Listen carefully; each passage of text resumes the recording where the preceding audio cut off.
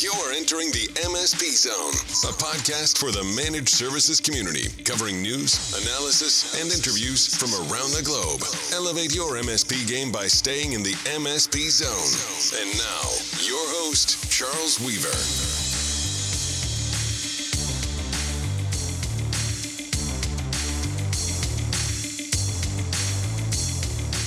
All right, we got a doozy of a topic today. This is going to get crazy. It's going to get a little bit wild, but it's material that we have to talk about as a profession. It's stuff that we have never shied away from at the MSP Alliance ever, and it's stuff that is relevant to a lot of MSPs, even if you don't hear it talked about on community forums, Reddit forums, wherever you may traffic and hear your information these days. But it is stuff that we are hearing, and I suspect that it's even larger than we may realize. And we are talking about the death of pay-as-you-go. And some people call it pay-as-you-grow. But the concept is pretty simple. We'll get into that. But what we're hearing is some potentially troubling news about behavior of certain vendors that MSPs use. And we're going to talk about what that means for the MSPs, what that means for their customers, and we're going to talk about what can we do as a community to hopefully fix that and make that as least disruptive for you and your customers as possible. Joining us once again, our old friend Rob Scott from Scott & Scott. Rob, welcome to MSP Zone. Thank you, Charlie. Good to be with you. Yeah. So look, you've kind of got an anthology, right, in your law practice of how MSPs have contracted with their vendors and how MSPs form their agreements with their customers, and you're no stranger to the concept of pay as you go. Can you kind of maybe walk us through your legal definition, if you want to give it, of what pay-as-you-go or pay-as-you-grow really means? So a pay-as-you-go model refers to a relationship between a vendor and an MSP that is scalable both up and down based on the MSP's then requirements, taking into account that the MSP could be adding accounts or losing accounts, or within existing accounts there could be reductions in force or acquisitions that really change the number of licenses that the MSP's customers ultimately would consume. And the pay-as-you-go model was designed to ensure that there was no disconnect between what the MSP was able to offer to its customers and what it was paying to the vendor. The grow portion was created to make it attractive to smaller MSPs to get onto platforms, perhaps at a more modest cost, with the understanding that as they grew, they would pay more, but the vendor's wallet share of the account would be proportionate to the MSP's growth. So there was an alignment with respect to that. And it offered some safety, right, for the MSP to get new technology out. I mean, I remember that always being a really critical thing, which is vendors always seem to think, well, if I sign up an MSP, I automatically get every single one of those MSP's customers. It almost never goes that way. And the MSP wants the proof of concept, right? Does it work? Is it easy to use? Is the customer liking the effect of that technology, whatever it may be? I mean, it's no small thing for an MSP to bring on new technology, I guess is what I'm saying. 100%. And to your point, the technology may be great, but it may not be a fit for every customer for a variety of reasons. And, good MSPs understand that every customer's requirements differ slightly, and that their responsibility is to deliver a solution that's tailored to each customer. So I'm going to be a little bit circumspect in what I say, because one of our members called us in confidence, and he's an MSP, and he relayed a story of not one, but I think two vendors. I'm going to call them software technology vendors that sell software to MSPs. Everyone would know who they are. And it was in the course of wanting to increase and buy new services that this vendor had for MSPs, and this this MSP owner said, yeah, I'm interested.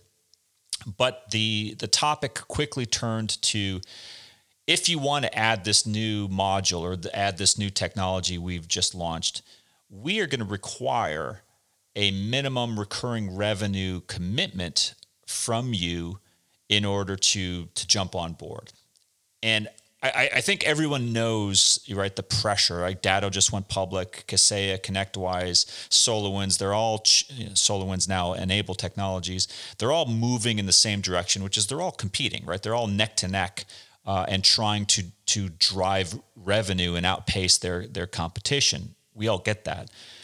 But Rob, I'd like your take on, are you seeing that in terms of pay as you go going away? And is it being replaced with this new model of, no, we want a minimum commitment from you, and those pay as you grow or pay as you go days are over? I mean, is that where we're at today? I don't necessarily think it's over, but the writing is on the wall. I think there's a strong trend toward annual upfront or annual minimum commitment.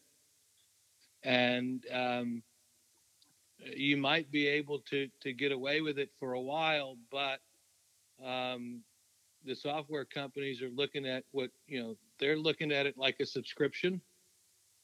You buy my subscription, and I need to be able to depend on the revenue. And it's not the aligned model. I don't think the platform vendor doesn't care whether your customers adopt or not. They're like, you want to play ball, this is your minimum spend, and your minimum spend will trigger lower prices. And, those that can commit to the highest amount of spend will enjoy the lowest prices. And that's a trend that I see. So MSPs that have the most stable clients and contracts are going to be in the long-term position to have the most strategic relationships with the suppliers. Yeah, Rob, I can see the value in negotiating the best price across the board for your customers. All right, so let's say I'm an MSP and I relent and I give in and I say, okay, I'm gonna agree to your minimum spend requirement. An economist's view of that would say, okay, well then naturally the MSP is gonna do one of two things. They're either going to take the risk and say, I'm going to see how many customers, managed services customers of mine, pick up this new technology, or I'm going to start putting this stuff into my agreements and into my service delivery, and they're going to get it no matter what. Now, you and I have talked about this in the past about, especially on security related themes, MSPs really starting to push minimum levels of managed IT security out to their customers to protect everyone, including the MSP. Is this really a good thing in disguise? I mean, are we making too much of it? And is this really for the MSPs and their customers' own benefit? The devil's in the details. I mean, that would require a crystal ball. The way I'm thinking about what you're asking me would be, does it make sense, for example, for every end user to have subscribed to someone's, third-party managed SOC? Or would it be better that they didn't?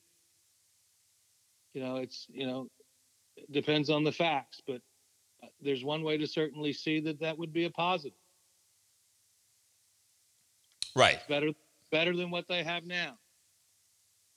So, Rob, if I'm an MSP practicing today and I'm hearing this and I'm thinking, all right, well, yeah, I've kind of already seen this. I'm being asked, to join calls and meetings from my reps to do this type of thing, and all of them are doing it, right? They're all getting into that security operations center space. Kaseya just bought Rocket Cyber, a security operations center play, actually out of Texas, I think.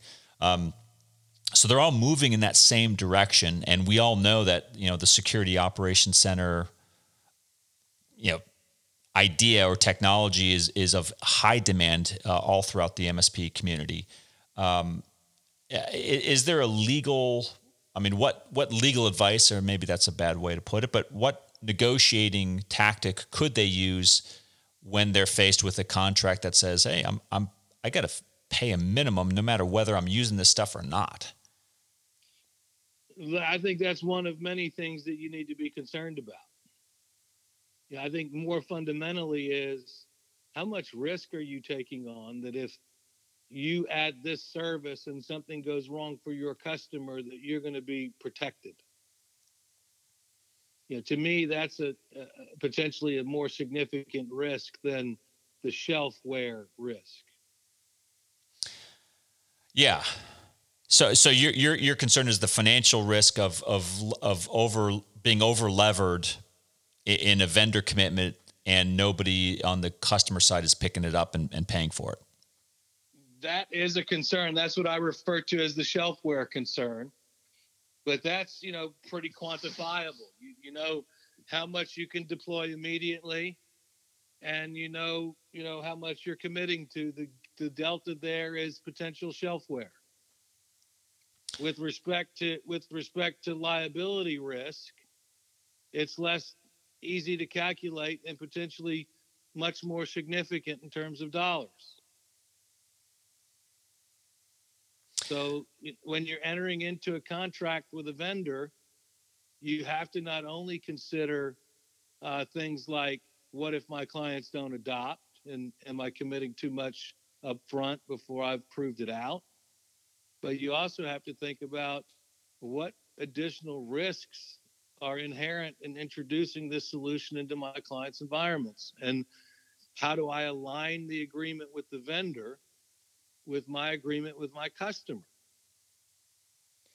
Because if the vendor's contract says we don't take responsibility for your use of the tool and you're responsible, and we don't have any contract with your customer, and the MSP's contract says we're not responsible for things that are provided by third parties, then you've got an end user community with no remedy, which is unacceptable. And nobody wants that outcome. And I think what we all want is maximum coverage for the end user community, and they need these security solutions. They're not going to go directly to the MSP platforms because they don't know them. They don't have a relationship with them. They could never, for the same reasons the telcos, ultimately failed in managed services 20 years ago. Through the channel, that is, they failed. The same is true for the MSP platforms today. But it seems like almost they've forgotten that message, and they're still trying to be overly aggressive. And I don't know, maybe that's just a sign of the times where managed services is red hot. Everything is growing, and maybe that's their way of just staking out even more revenue claims for each company. In the end, it's a question of leverage. If you're an MSP that is relatively new or relatively small, you're going to have a lot less leverage. If you're a substantial MSP with, considerable nodes and lots of business opportunity, you're going to command more leverage. I never knew I was one of the best lawyers in the world until I started representing some of the largest companies in the world. That's a good point. Well, so Rob, where do you? Is this a reason to not just go the homogenous route, right? Like some MSPs will do everything from one vendor because it's all nice and easy. They have one relationship, they have one bill, they have it's all right there, and supposedly all interconnected. But there's a lot of MSPs, and I'm sure a lot of them. A lot of your clients don't follow that advice, and they actually do a best practices approach. Does this argue more in favor of a best practices, best of breed approach, so that you're not locked in with any one vendor? Because that seems like there could be some good alleviation of that type of risk that we just talked about. I think that's a business issue, for each particular client, and there are differences, from a vendor management perspective. You've got a lot less to deal with, by not going best of breed, but by going with a full suite. And I would say to the MSPs, talk yourself through the same discussion that you would have with a client that's asking you about a software approach. What's your philosophy? Is it best of breed or single platform? And there's a number of criteria to look at there. What I think from a legal perspective is, on the one hand, you're trading ease of administration for concentration of risk. If something bad happens with that vendor, you're way out, you're in a pickle. Whereas if they're just a point solution for you, you're going to be able to pivot much quicker. So it's almost like diversification. The best of breed strategy provides some diversification of risk, which is attractive to me. Rob, it seems like there's two outcomes here, which is that the MSP either adopts this and they say, something along the lines of, okay, I'll agree to a minimum spend only if this service is something that I could realistically kind of enforce as a common service ingredient in my managed services portfolio. I could see that, and with security, I get the concept there, and maybe I'll give the vendors a benefit of the doubt. Maybe that's where they're coming from, is like every MSP needs to be doing this in security. And if you're going to do this, then there's a cost to doing it. So that's one outcome. The other outcome is the MSPs push back. And let's not forget, it's not like these, there's a handful of companies that sell almost exclusively to MSPs. It's not like they have a significant non-MSP community of customers. So if the MSPs suddenly said, no, we're not going to sign this, we're not going to agree to this, I predict that there would be a fast change of policy, and that would catch on pretty quickly. I mean, what say you? I can see how that would be the case. I also... You're not sold on that idea, Rob, I can tell. Yeah, look, you're asking me to predict the future, and in the end, it's like, the MSP's got the solution already deployed. This is one aspect of a broader relationship. I honestly think this is something that would have to be evaluated on a case-by-case basis, because there's so many factors involved. Not to give you the standard lawyer answer, it depends, but it depends on the facts. Yeah. And so everyone out there listening, know this. I mean, the conversation you're hearing between Rob and I, this is not new. I mean, we've talked about this. I mean, Rob, I'm thinking back to MSP World 2007 in San Jose, and I remember we had a moderator and a full room, several hundred people there, and the topic of channel, I think it was channel competition, came up, and just the whole room erupted in a conversation, and it was like someone had turned on the lights and they just all came alive. And I haven't seen that since those days, and I feel like this is kind of a resurgence of that old theme coming back. And I hope I'm wrong, but this one MSP that came to us last week, they were pretty concerned, right? They were really wondering, am I alone? Are other people experiencing this? Are other MSPs seeing this? And I'd personally like everyone else out there, if you guys have seen this and you want to share your thoughts, even confidentially, let us know. Would love to hear from you. Rob, I mean, you're not seeing this yet, are you, in your client base?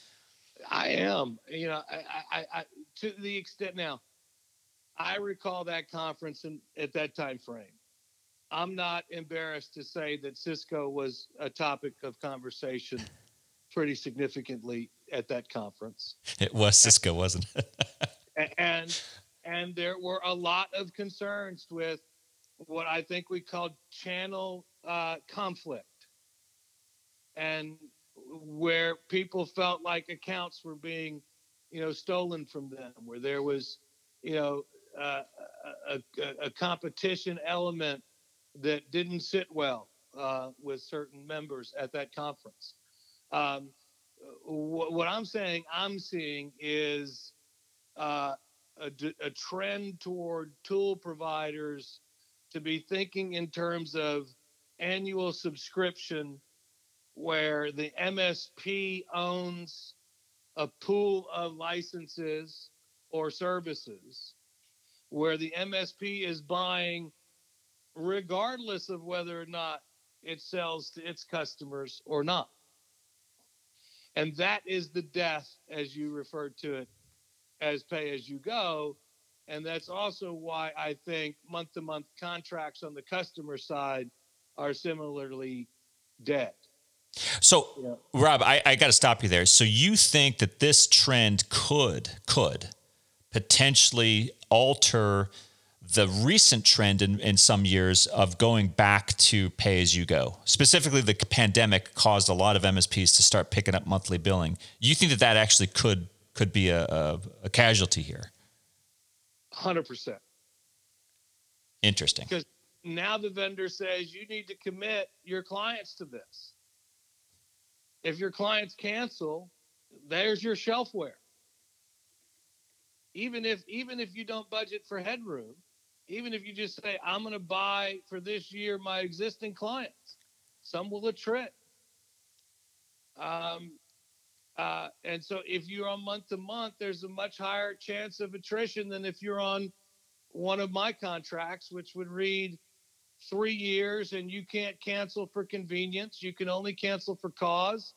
And if you need to cancel for convenience, there's a liquidated damages termination fee that has to be paid before any transition services or any other, end of term obligations arise for the MSP. Alternatively, your client canceled, you have no remedy, and you owe the vendors. Well, look, I think, Rob, you and I are going to have to table this conversation and pick this up in the near future, because I suspect there's a lot of people out there. I hope you guys pick up the phone or send us an email, because we would love to have you on. If you want to be on the MSP Zone with Rob and I, we'd love to have you on, maybe as a guest. You can share your perspective. If you want to be anonymous, you don't want to put your name and company name out there, we'll respect that. And we'd still love to hear from you, because this is important. It impacts a lot of MSPs worldwide. And I think that it really does. And Rob, I hadn't thought about that, but changing from the monthly managed services contract, which I get why it was so valuable during a global pandemic. But maybe if you're doing that and you're highly leveraged and that's the majority of your agreements with your customers, if you're going to start signing 1-year agreements with minimum contract spends with your vendor, I think, Rob, you're right that you may want to change your agreement with your customers. Look, I mean, I think that anybody who's not interested in trading